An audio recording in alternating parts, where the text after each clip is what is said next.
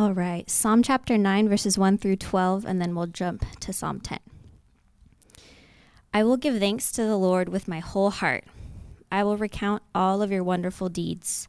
I will be glad and exult in you. I will sing praise to your name, O Most High. When my enemies turn back, they stumble and perish before your presence. For you have maintained my just cause. You have sat on the throne, giving righteous judgment. You have rebuked the nations. You have made the wicked perish. You have blotted out their name forever and ever. The enemy came to an end in everlasting ruins. Their cities you rooted out. The very memory of them has perished. But the Lord sits enthroned forever. He has established his throne for justice. And he judges the world with righteousness. He judges the people with uprightness. The Lord is a stronghold for the oppressed, a stronghold in times of trouble. And those who know your name put their trust in you, for you, O Lord, have not forsaken those who seek you. Sing praises to the Lord, who sits enthroned in Zion. Tell among the people his deeds. For he who avenges blood is mindful of them. He does not forget the cry of the afflicted. And then we'll jump to Psalm chapter 10, verse 1. Why, O Lord, do you stand far away? Why do you hide yourself in times of trouble? In arrogance, the wicked hotly pursue the poor. Let them be caught in the schemes that they have devised.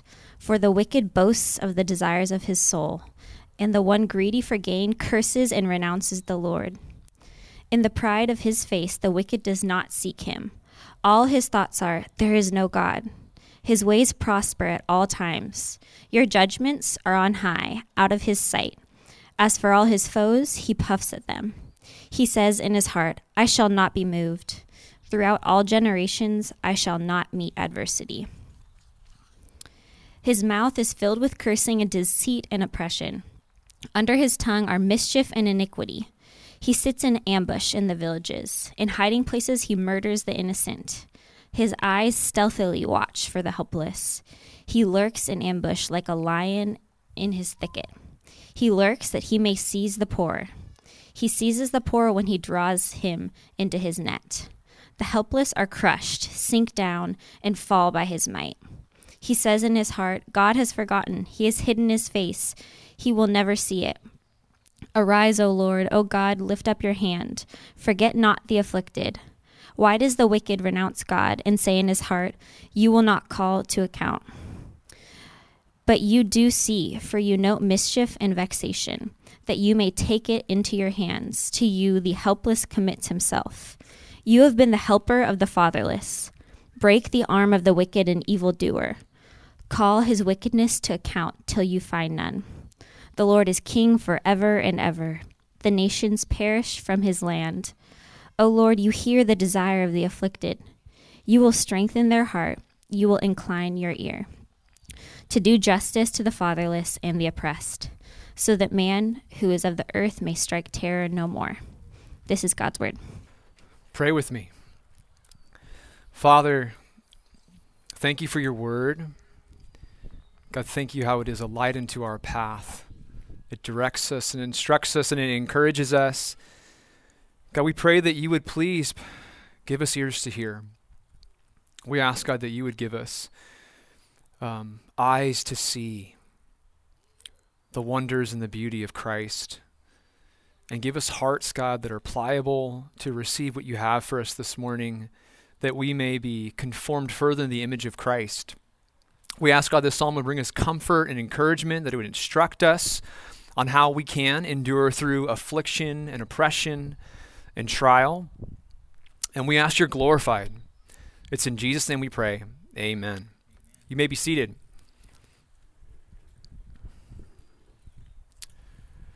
I tried to open my Bible, but the wind is just not agreeing with me right now. So I'm thankful to have God's word on my tablet or on my device. So that's pretty cool. So this morning I'm going to get like straight into it.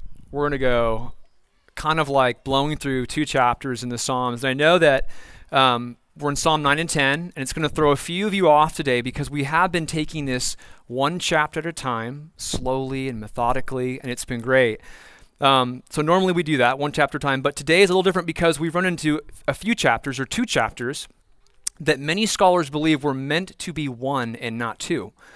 So, after time studying these two psalms and thinking through these two psalms, I have to say that I agree. These two works seem to be one cohesive song of both public praise and personal plea. And I'm just going to give you quickly 3 reasons why I think that is, so we can just kind of clear the air on why we're treating both these psalms as one psalm this morning. Number one, we see that these are one work in the Septuagint. Now, the Septuagint is the earliest known translation of the Hebrew Old Testament into Greek. It was used by the early church sometime in the middle of the 3rd and 2nd century. And so we understand, again, this gives us one more reason to believe that these two psalms quite possibly could be one.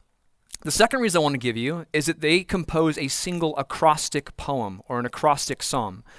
Now, if you know what an acrostic is, it's a literary device where the first letter in each sentence or the first letter in each paragraph spells out a name or a phrase or a key word that helps connect or tie the main thought of the poem or the song together.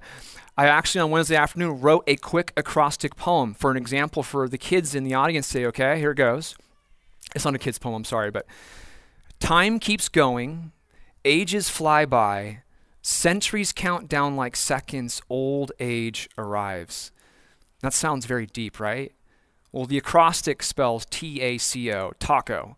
And the reason why it spells taco, because it was Wednesday afternoon and my wife was making tacos, and that's pretty much all I was thinking about when I was writing this little acrostic poem. But that's what an acrostic is. In ancient literature, writers would start acrostic poems with letters of the alphabet to help with style, to help with creativity, or to even help with retention and memory for us to memorize the psalm or memorize the song. Now, Psalm 9 and 10 are an acrostic poem. Psalm 9 includes the first half of the Hebrew alphabet, while Psalm 10 includes the last half of the Hebrew alphabet, which gives us one more reason to believe that both Psalm 9 and Psalm 10 belong together. Lastly, Psalm 10 has no title. Now, not all psalms have titles. This isn't a deal breaker, but almost every psalm is given a title. And the lack of title alone doesn't give us enough proof to believe that Psalm 9, 10 are one work, but if you couple that with the repeating themes, concepts, the key phrases that we see here in the text, I think it gives a strong case for them belonging together. So, with all that being said, we're going to be treating Psalm 9 and 10 as one work this morning because I believe that the author intended them to be so. Now, let me quickly add this, too, right in the beginning. One of the main reasons that scholars believe that Psalm 9 and 10 were split in two by the translators is because they present contrasting themes. Psalm 9 mentions the wicked, but it majors on how the Lord rules in righteousness and justice. There is this triumph and praise that's slotted throughout the entire psalm and song. Where Psalm 10, it minors on the Lord and his eternal throne, and it majors on the wicked and their temporary victory and prosperity in this fallen world. So there's a difference in emphasis in both Psalm 9 and Psalm 10, but I believe it's the stark contrast of these two psalms, that God's eternal victory that we see in Psalm 9 and the wicked's temporary victory that we see in Psalm 10. Then you couple that with the psalmist's struggle, and we'll see this throughout the text, to reconcile those two realities. I think it strengthens the argument that these two psalms are one great song of both praise, public praise, and also public plea and lament. So, we're treating them as one work, okay? That's what we're doing. Now, in this psalm, we will see shouts of victory, and we will see cries for help. We will see how both these interactions with God help carry the afflicted, the oppressed, the downtrodden believer in an unjust and stained world. They help carry the believer through this. Now, I've titled today's sermon, Praise for His Glory and for Our Good. Praise for His glory and for our good.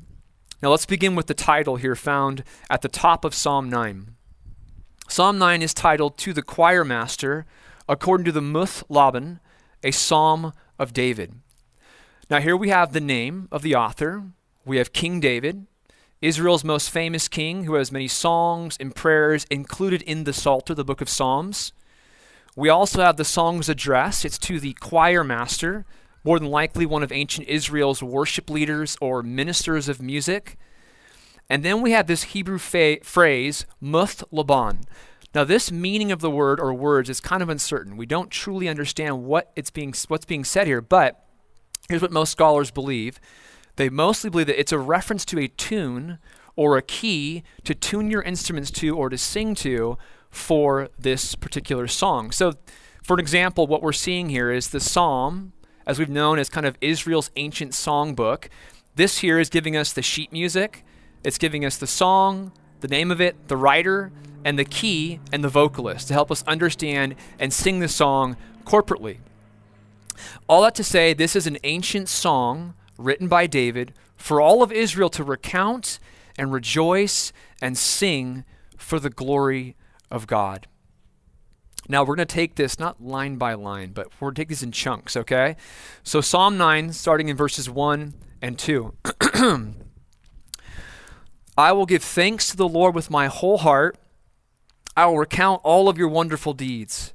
I will be glad and exult in you. I will sing praise to your name, O Most High. Now, as a minister of music here at Apostles Church, I really enjoy this call to worship, because that's exactly what this is. This is a call for God's people to worship. At the beginning of our service, we make it a point to open God's word and help to engage our hearts and our minds into who we're worshiping, why we're able to worship him, how we're able to worship him through Christ. This right here in Psalm 9, this is the beginning of a call to worship. The psalmist begins by explaining where adoration and praise start, and that is, he says, in the heart. I will give thanks to the Lord with my whole heart. Now, it should come as no surprise to us that to those who know God, he desires our heart. He's not interested in good voices and lip service in particular. He wants the heart. It was the book of Isaiah that God made this clear, speaking of Israel and their waywardness. This is Isaiah 29:13. Speaking of Israel, this people, they draw near with their mouth and honor me with their lips, while their hearts are far from me. God wants the heart, and not just a portion of it. God wants all of our heart. He wants the whole thing. The ancient call to worship found in Deuteronomy 6 tells us as much. It's called the Shema, starting in verse 4. Hear, O Israel, the Lord our God, the Lord is one. You shall love the Lord your God with all your heart. God desires and God deserves all of our heart. And you know what? Where our heart points, that's where our affections go. Where our heart directs, that is where our affections go. The psalmist rightfully proclaims that he will give thanks to God with a whole heart, because whole heart worship is heartfelt worship. It's genuine. It's real. It displays the love and the adoration that is due to our Heavenly Father, and God wants nothing less. Half-heart worship to God is divided. It's diluted. It's disingenuous. C.H. Spurgeon said, half-heart is no heart. So proper praise flows from a whole heart oriented towards God. Now, when we read the words whole heart, it's helpful to understand what is meant by that. What does it mean to worship God with a whole heart? Oftentimes, when the biblical authors would write heart or soul, they're referring to the whole man, the whole being. So not just our affections, but our minds and our bodies. I mean, it's referring to everything. Back to Deuteronomy 6, that ancient call to worship. Let's finish up that text. Love the Lord your God with all your heart and with all your soul and with all your might. Jesus later quoted this Old Testament command and he added a synonym. He said, you shall love the Lord your God with all your heart and your soul and with all your mind. Now, these are all descriptors pointing to what it means to worship God with the whole heart. Worship him with the whole person. And in these couple verses, in verses 1 and 2, the psalmist alludes to this holistic posture of praise here in our text. He first says, I will recount all of your wonderful deeds, verse 1. This is praising God with our mind, right? Mentally recalling and remembering the wonderful things that God has done. Wonderful big things that God has done. For Israel, this was them looking back at the Exodus, how God delivered them from Pharaoh, how God has continued to deliver them from rival nations. For us this morning, I think the big thing, the wonderful deeds that God has done is we could immediately look to the cross. We can think about how salvation was purchased by the blood of Christ. And because of that, we have this wonderful relationship with God and this wonderful relationship with each other. That's a wonderful deed that we can think about and recount that helps cause us to worship and praise. But we also can thank God for all the small things, like a clear sky today, like the wind stopping and my Bible not ruffling anymore. We can thank God for the fact that we can gather as a church this morning. I mean, this is amazing. This has been a struggle for a year. We can thank God for littler things, for the fact that we have decaf for the first time this morning. For all you decaf people, I don't understand you, but we have that. And donut holes. Worship involves our minds. Verse 2, the psalmist says, I will be glad and exult in you. This is praising God with our emotions. To exalt in God is to rejoice in God. Recounting God's deeds brings about rejoicing, and rejoicing in God's deeds brings about praise. It was C.S. Lewis who said, all enjoyment spontaneously overflows into praise. It's because when you enjoy someone, you speak so highly of them, right? You sing their praises. Delighting in God is the ultimate form of worship and praise. The Westminster Shorter Catechism begins with the question, what is the chief end of man? It's to glorify God and enjoy him forever. John Piper did a quick edit, which I enjoy. The chief ending of man is to glorify God by enjoying him forever. Worship involves our emotions. It involves us delighting and enjoying God. And that's what the psalmist is getting at when we exult in God. Verse 2, he says, I will sing praise to your name. This is praising God with our mouths, with melody. He's saying with minds full of who God is and what he's done, recounting, with hearts bubbling up with gratitude and joy, there is no greater outlet corporately than to sing songs of praise. Whether you have a good voice or a bad voice, talent or no talent, the Lord just wants to hear us sing him praise. That's why the psalmist in 98:1, they're always stirring the congregation of the assembly to sing out or to shout out. Psalm 98:1 is a great example. He says, oh, sing to the Lord a new song, for he has done marvelous things. Then drop down to verse 4 in Psalm 98. Make a joyful noise to the Lord, all the earth. Break forth into joyous song and sing praises. Sing praises to the Lord with a lyre, with the lyre and the sound of melody, with trumpets and the sound of a horn. Make a joyful noise before the King, the Lord. This is why Christians throughout history have gathered and just found all this delight in God together, and it's all expressed itself in singing songs of praise. That's why singing is such a crucial part of the Sunday gathering here at Apostles Church, because singing is what happens when God's people gather to recount his wonderful deeds and when they delight in his wonderful works. Singing God's praise involves the whole heart. Now, verses 1 and 2, that's the general opening to the call to worship. Now he's going to practice what he just preached. He calls the assembly to recount some specific acts of God to stir them to praise him. He has them recall what God has done, what God is doing, and who God is. So first, what God has done, verses 3 through 6. When my enemies turn back, they stumble and perish before your presence. For you have maintained my just cause. You have sat on the throne, giving righteous judgment. You have rebuked the nations. You have made the wicked perish. You have blotted out their name forever and ever. The enemy came to an end in everlasting ruins. Their cities you rooted out. The very memory of them has perished. The psalmist is calling to attention the past victories they've had over their enemies and how those victories can be solely committed and done by the mighty hand of God.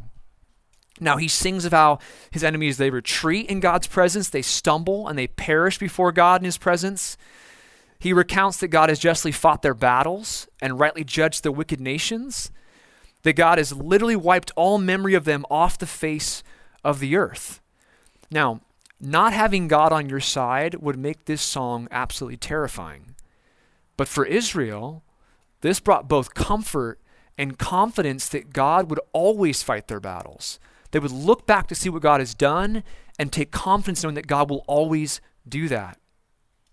The psalmist then sings of what God is currently doing, verses 7 through 8.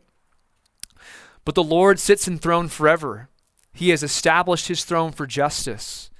And he judges the world with righteousness, and he judges the people with uprightness. Now, this picture of the Lord sitting enthroned forever is a sharp contrast against the wicked who have just had their names blotted out forever. This is an accurate contrast between the king of heaven and the kings or the kingdoms of man. The Lord sits enthroned forever. He rules with perfect justice. He judges the world in righteousness and perfectly judges the heart of all people. I mean, what earthly king could ever come close to this description? There's none. That's why the prophet Jeremiah could say, "There is none like you, O Lord. You are great, and your name is great in might. Who would not fear you, O King of the nations? For this is your due. For among all the wise ones of the nations and in all their kingdoms, there is none like you." Now, this is not a description of what God used to do or how God used to be. This is our reality in this moment. God is currently sitting on the throne in all righteousness and judging with perfect justice, and there is no one like him. And as royal and powerful and majestic as he is, he still makes it clear that he will not forget his people. He will not forget the cries of his people, which brings us to verses 9 and 10. This is recounting who God is. The Lord is a stronghold for the oppressed, a stronghold in times of trouble. And those who know your name put their trust in you, for you, O Lord, have not forsaken those who seek you. Now, this part of the song here is meant to bring great comfort. It's meant to bring great security. For the downcast and hurting believer, for the oppressed and the unjustly treated, for the wrongfully accused, sinfully gossiped about, and targeted by the world, listen, God is your rest. God is your vindicator. God is your stronghold in times of trouble. I mean, this is a small description of who God is. And it's still meant to warm our hearts and affections toward how wonderful our God is, how deeply he cares about you and me. This recounting of what God has done, of what God is doing, and of who God is should fill us with confidence and joy to sing praise with the whole heart. This is the psalmist's call to worship. This is what he calls us to do in the next couple of verses 11 and 12. Sing praises to the Lord, who sits enthroned in Zion. Tell among the people his deeds. For he who avenges blood is mindful of them. He does not forget the cry of the afflicted. Like, what a pump-up call to worship. I mean, this is like, let's get the band back out here. Let's do this thing again. It's such a great call on who we actually sing songs to when we gather here together as the body of Christ. Who we sing songs to every single day. I mean, we could literally turn some worship music on, crack open our Bibles, read and sing a psalm to our Lord and God, just recount how wonderful he is. Now, up until this point, it seems like the psalmist is having a pretty good day, like spiritual high on a mountaintop. And he's writing this song out. He's exhorting Israel. He's saying, sing praise the Lord, recount his wonderful deeds, he's defeated all of our enemies. He's destroyed all the wicked. He's maintained our just cause. He's enthroned forever. He judges the nations with justice and righteousness. I mean, God himself, he's saying, is our stronghold. For all who know his name and put their faith and trust in him, he will not forsake or leave. But here is when praise turns into like a plea for help. And it's like a very quick pivot. Verses 13. Be gracious to me, O Lord. See my affliction from those who hate me. O you who lift me up from the gates of death, that I may recount all your praise, that in the gates of the daughter of Zion I may rejoice in your salvation. This gets personal really quick. And it's in this little prayer that we begin to see the occasion for this psalm. You see, the psalm has been all praise up to this point. So the assumption can be that things must be going good, no current struggles here. But now we're seeing that he might not have been smiling when he wrote these words. He might not have been smiling when he actually thought about this song. He actually is going through something, and it appears to be life-threatening. Now, in the text, we don't know for sure what his current affliction is, but we have a pretty good idea that it involves godless men who are seeking to destroy him and his reputation. This could be a conflict with another nation, so it could be nation against nation, or this could be more of an internal conflict. He mentioned his affliction is directly from those who hate him in verse 13, and he expresses his longing for God to deliver him from the gates of death so that he can recount God's rescue and praise in the days ahead. I mean, it seems pretty serious. When someone is asking God to deliver them from the gates of death, they are probably going through something pretty heavy, which we'll kind of unpack in a second. But he then pivots again, verses 15 and 18. It's almost as if he's like, okay, I'm going to go back to recounting who God is. I'm going to start singing God's praise. The psalmist pulls out of this desperate prayer and gets back into it. He says in verse 15, the nations have sunk in the pit that they made, in the net that they hid. Their own foot has been caught. The Lord has made himself known. He has executed judgment. The wicked are snared in the work of their own hands. Pause, reflect. Verse 17, the wicked shall return to Sheol, all the nations that forget God. For the needy shall not always be forgotten, and the hope of the poor shall not perish forever. Now, if you take this chunk of scripture and you bring it up next to verses 3 through 12, what you're going to see is a quick recap of 3 through 12. He is revisiting the recounting of who God is, what God has done, and what God will do. But then, beginning in verse 19, he cries out again in prayer. And it's here that we gain more insight into his very present and heavy affliction. Psalm 9:19 through 10:18. Arise, O Lord, let not man prevail. Let the nations be judged before you. Put them in fear, O Lord. Let the nations know that they are but men. Selah. Why, O Lord, do you stand far away? Why do you hide yourself in times of trouble? In arrogance, the wicked hotly pursue the poor. Let them be caught in the schemes that they have devised. For the wicked boasts of the desires of his soul, and the one greedy for gain curses and renounces the Lord. In the pride of his face, the wicked does not seek him. All his thoughts are, there is no God. His ways prosper at all times. Your judgments are on high out of his sight. As for all his foes, he puffs at them. He says in his heart, I shall not be moved. Throughout all generations I shall not meet adversity. His mouth is filled with cursing and deceit and oppression. Under his tongue are mischief and iniquity. He sits in ambush in the villages. In hiding places he murders the innocent. His eyes stealthily watch for the helpless. He lurks in ambush like a lion in its thicket. He lurks that he may seize the poor. He seizes the poor when he draws them into his net. The helpless are crushed, sink down, and fall by his might. He says in his heart, God is forgotten. He has hidden his face. He will never see it. Arise, O Lord, O God, lift up your hand, forget not the afflicted. Why does the wicked renounce God and say in his heart, you will not call to account? But you do see, for you note mischief and vexation, that you may take it into your hands. To you the helpless commits himself. You have been the helper of the fatherless. Break the arm of the wicked and evildoer. Call his wickedness to account till you find none. That's a pretty heavy prayer.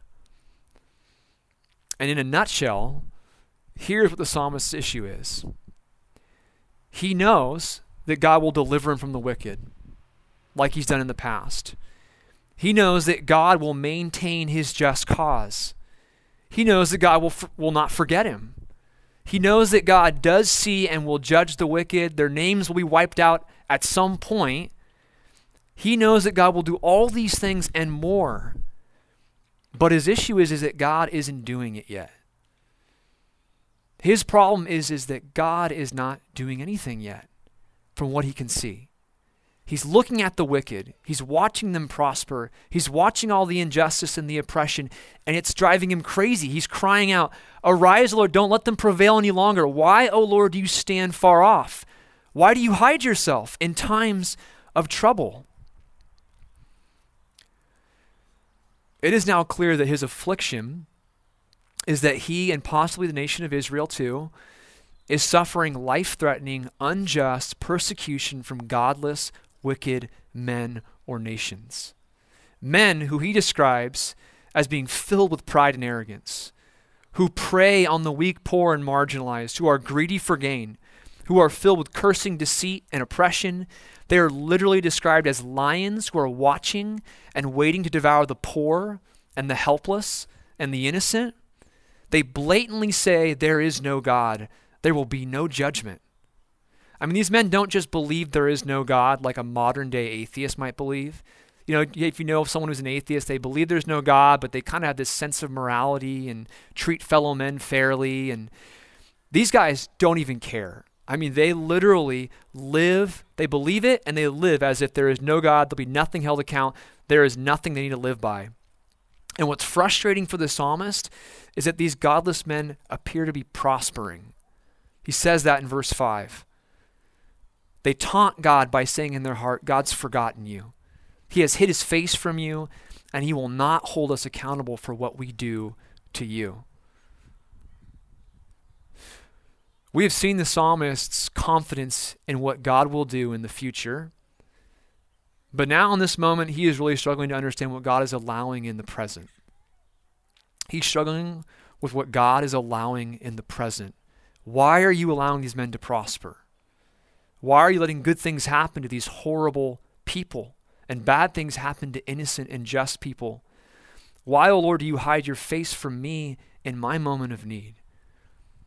I mean, how relatable is this prayer? You know? To know who God is, to know how great God is, the great things he's done, how he's delivered, he saved us from our sin, to know what our future holds in Christ, to understand God's power and his might and his love and his mercy and his righteous rule, and yet still scratch our heads and wonder why he hasn't delivered us from our current affliction or our trial or our illness, why he hasn't restored broken marriages yet, why he hasn't restored strained relationships and divided families, why he is still allowing our reputations to be unjustly destroyed by men greedy for gain, why the wicked prosper as they destroy the innocent, marginalized, poor, and humble. It begs the question, why do you stand far off, Lord? I think the psalmist is asking a very honest question that I think a lot of us have asked in our lifetime. And in our text, he doesn't get an answer from God. We don't even know if he experienced complete resolution with these wicked men in his lifetime. But here's what we do know. We know that he didn't lose faith, and we know that he didn't stop praising his Lord. Verses 16. The Lord is king forever and ever. The nations perish from his land. O Lord, you hear the desires of the afflicted. You will strengthen their hearts. You will incline your ear to do justice to the fatherless and the oppressed, so that man who is of the earth may strike terror no more. After contemplating the wicked and the why questions, he returns to what he knows to be true, what he knows to be sure and concrete, what he knows will strengthen his heart. He knows that the Lord is king forever, that the Lord will right every wrong.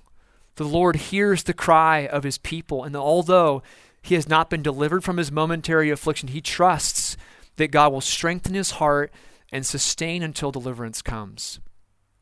And that's how this psalm ends. It ends in praise. I want to share two concluding thoughts gleaned from this psalm before we close. Number one, that's where the title of my sermon comes from. Singing praises to God is for his glory and for our good. Singing praises to God is for his glory and for our good. Now, we sing praise to God because he deserves it. Our primary reason for singing praises to God is to glorify him because he is more than worthy of our praise. Amen? In this psalm, we see so clear that in bringing God glory and singing praise, we are given all kinds of grace in the wake of our delight and praise. As we praise God, we are given so much grace in the wake of just being obedient and serving and loving and recounting and praising his name. Highlighted in our text today is the grace of strength and the building of faith. We see this strength come as we recount who God is, what he has done for us, and what he will do for us. So when we witness or experience wickedness prevailing, we can recount our Lord's righteous judgment and eternal victory in Christ. We can praise the Lamb who was slain. Our hearts can be strengthened knowing that ultimately God sits enthroned forever, and those who put their trust in him will not be forsaken. I'm talking to you, Christian. Ultimately, God wins, and no matter what happens to us in this life, we know our Heavenly Father loves us, so much so that while we were dead in our sin, Christ died for us and has made peace by the blood of the cross. Singing praises to our Lord gives us grace to persevere in dark times. It was Paul and Silas who were beat, chained, thrown into prison for proclaiming Christ, for preaching the gospel. And what did they do in the middle of the night that strengthened their soul? They were just caught singing praises to God. Songs of praise have sustained God's people in trial and persecution all throughout the church's history. There are countless stories of men and women killed for their faith in Christ, and many testimonies of witnesses hearing these men and women, these individuals, singing the truths of the Psalms, the truths of the Scriptures, all the way up until their last breath. Church, we would do good to keep praise on our lips through every season of life, especially the dark ones. Singing God's praise is for his glory, and it is for our good. And then lastly, we don't know why God tarries, but we do know we can trust him in his patience.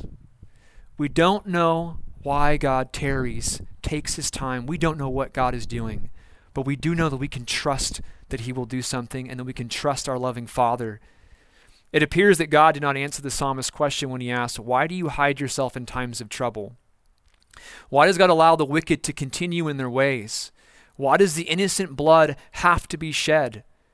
These are tough, extremely tough theological questions, ones that we will not get an exact answer for on this side of heaven. But notice that the psalmist doesn't spend too much time meditating on what he doesn't know. He spends the majority of his time meditating on what he does know. What he knows is that God is righteous, that God is good, that God is just, that God is merciful, that God is loving. What we know is that God works all things together for good for those who are called according to his purpose. We know that God is sovereign. We know that what evil and oppressive men do for evil reasons, God purposes for good. And there is no greater example of this biblical truth than the unjust killing of the innocent Son of God at the hands of wicked, sinful man.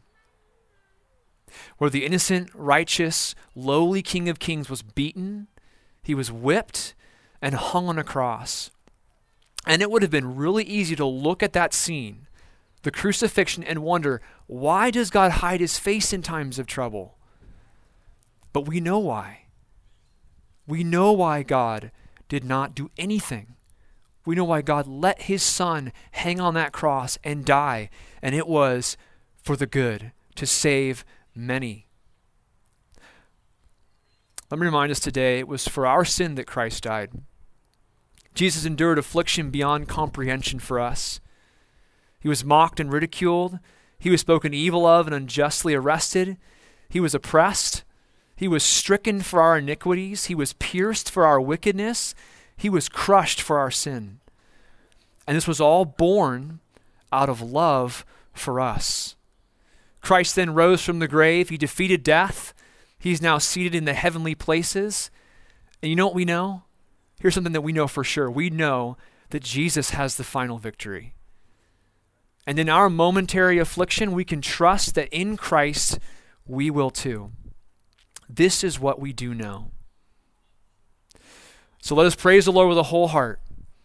Let us recount all of his wonderful deeds. Let us rejoice in Christ, church, and let us sing him praises forevermore. Amen. Father, thank you for your Son. God, just this last couple seconds of reflecting on what Christ has done for us, what Christ went through for us. God, enduring and taking on our punishment and our shame so that we might be clothed in his righteousness and enjoy sonship. What an amazing thing. What an amazing hope. God, what an amazing reality for those who put their faith in Jesus. Holy Spirit, you know if there's someone here this morning who does not know you as Lord and Savior, we ask that you would convict. We ask that you would have ears unstopped and eyes that can see, hearts that are pliable, and that the gospel would take root and repentance would happen. We ask, God, that you'd save people. We ask, God, that you would continue to further the truths of Scripture into our hearts. God, that we would be conformed into Christ more and more, God, to bring you glory. And we ask, God, that as we sing praise as your church this morning, that you would just be pleased and honored. God, help us to delight in you, even if we're going through an extremely difficult time. God, help us to know that joy, ultimate joy, lasting joy, is found in you. It's in Jesus' name we pray. Amen.